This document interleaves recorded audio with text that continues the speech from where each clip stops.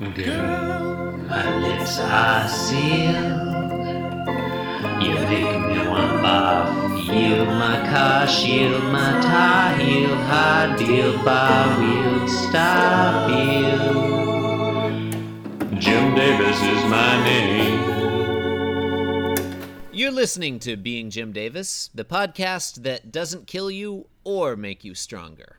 My name is Christopher Winter, and I'm Jim Davis.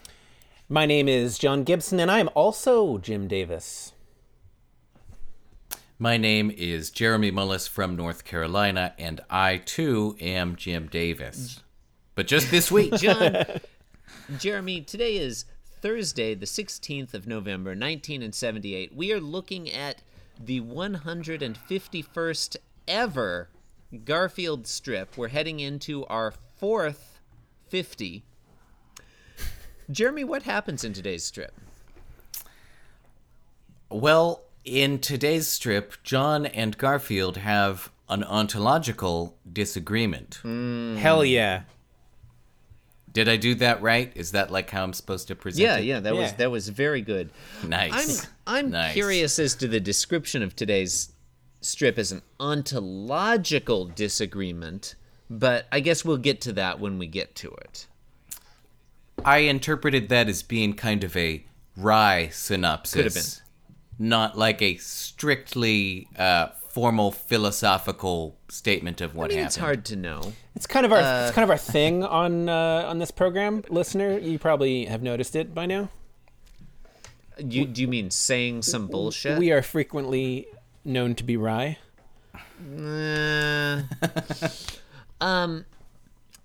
Panel 1. Yeah, panel 1. Garfield is walking along the floor from right to left. In the left foreground, he sees a red rocking chair, and he is highly alarmed. He thinks, "Oh no, John got a rocking chair." Chris, I want to add something to that. Please do. I'd like to stipulate for the record that this rocking chair is unusually tall and skinny.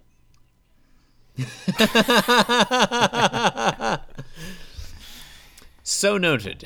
Okay. I mean, John Arbuckle himself is pretty tall and skinny.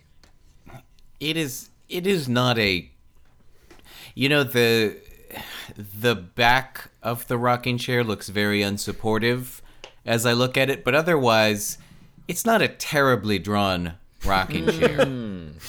Yeah, I guess I'll agree with that. It's not terribly drawn. Yeah, give Jim It Davis does some seem credit. It seems a little out of, it's maybe not totally in place with the style of a lot of the other drawings, but I guess we're still pretty early when he's kind of finding his voice. Well, I would actually, I mean, I would take it another way, and I would say that I think Jim Davis has found his voice, and his voice says that John Arbuckle is just really shitty at arranging furniture.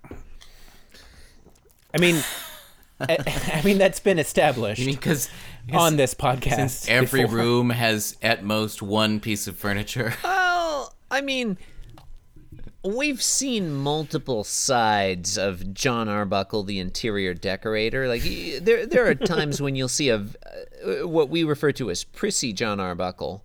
I mean, John, need I remind you of some of his bookshelves, some of his side tables? You don't need to, but I would enjoy it. Well, I just did. Okay. Fair enough. What gets me about this one is the rocking chair really doesn't fit into any of the John Arbuckles that I feel we've seen so far. Like, we've seen prissy John Arbuckle, we've seen slovenly John Arbuckle. We occasionally see, like, crunchy, hippy-dippy John Arbuckle. Former Weather Underground member John Arbuckle? Yeah.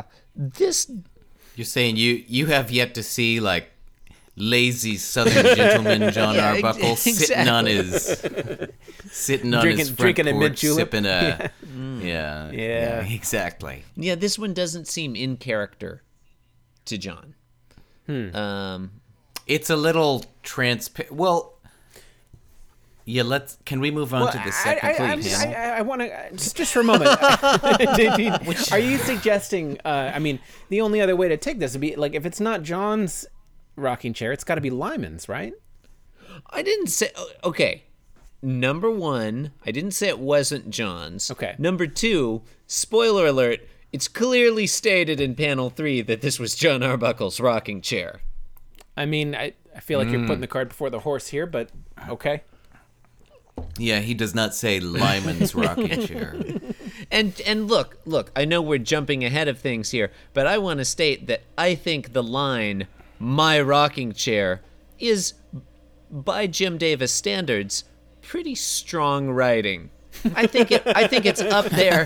I think it's up there with the classic line, Yep. my chicken soup. Yep. Yeah, he didn't say like, I love rocking chairs. I wanted a rocking chair. I went to the store and bought a rocking chair. Now my rocking chair has been smashed. What? You know what he really should have said to have it be in keeping with that chicken soup strip is like detail what brand of rocking chair it is. Well, I mean, he calls it a rocking chair rather than just my chair. Yeah, I mean, I Yeah, guess well, that's oh, enough. oh, I'd my just- red rocking chair. I'd My red like rocking to see chair. Jim Davis stretch his arterial muscles a little bit. You know, like like we speaking- return to this setup like once a week, but every time it's more specific. Speaking of Jim Davis's authorial muscles, panel 2, medium close shot of Garfield. Garfield is holding his own tail as if to show you what a tail is, and thinking, as long as there is one rocking chair left in this world, no cat's tail is safe. We must seek out a final solution for the rocking chairs. Whoa! Wow, that got dark. I mean, I think it's implied. I think that's implied in this strip. No, Garfield is out to destroy all rocking chairs. He's seeking Chris, a I think rocking it's- chair I- holocaust. I think it's strongly implied. You know, as long as one of us is chained, none of us are free. You know, isn't that a famous civil rights Yeah, poem or something? it's in that one Solomon Burke Yeah. song. Oh. Oh man, what a Is this a thing that like everyone knows that like cats hate rocking chairs? Is that like, and their tails get squished in them? I'm not familiar with this like really being like you go over to someone's house where they have a rocking chair and you're like, oh, I bet your cat hates that. Like, is this a real thing about cats? It's not something I'm familiar with. I think it's. This is just like I think if somebody said that to me in regards to my rocking chair, I think it would not be out of line. Do you have a rocking chair? I do not. Because you got a cat, right? Your cat would hate that rocking chair. Oh yeah. When I got my cat, threw out all my rocking chairs. All we the have different brands I have. We have 2 rocking chairs. We have 2 rocking chairs on our porch. Cats love them. Constantly sitting in those. A lot of times I'll go out, there'll be one cat in one rocking chair, one in the other one. It's adorable. Take does that, sound Jim cute. Davis. Yeah, fuck you, Davis. Shots fired.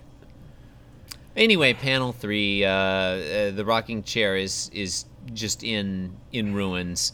John Arbuckle appears. Smoking. It's Smoking. John Arbuckle appears from the left, looks down in shock, and shouts, "My rocking chair."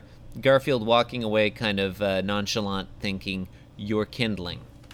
Yeah, correcting him. Well, and a rocking chair would make terrible kindling. It would need to Would it? really be shredded. I mean, it depends on. I mean, what if it's A treated, rocking right? chair- I mean, Well, I mean, to me, you would probably make, if you, like, for kindling, you would want a very, like, kind of light, kind of loose wood and, like, that was, like, very kind of, it would go, like, burn easily. With a rocking chair, you'd probably want, like, a harder, more dense wood so that it would have, like, some kind of structural integrity. So if you just took, like, the arm of your standard rocking chair and, like, put a match up to it, it's not going to light on fire. Yeah. well, no, but Which is what you want That's the kindling purpose of to kindling, do. yeah. I thought it's supposed to like kindling burn was, very was easily. the like middle-sized shit.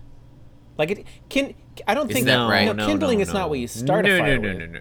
Yeah, it's what you, John. John, what's another verb for starting a fire?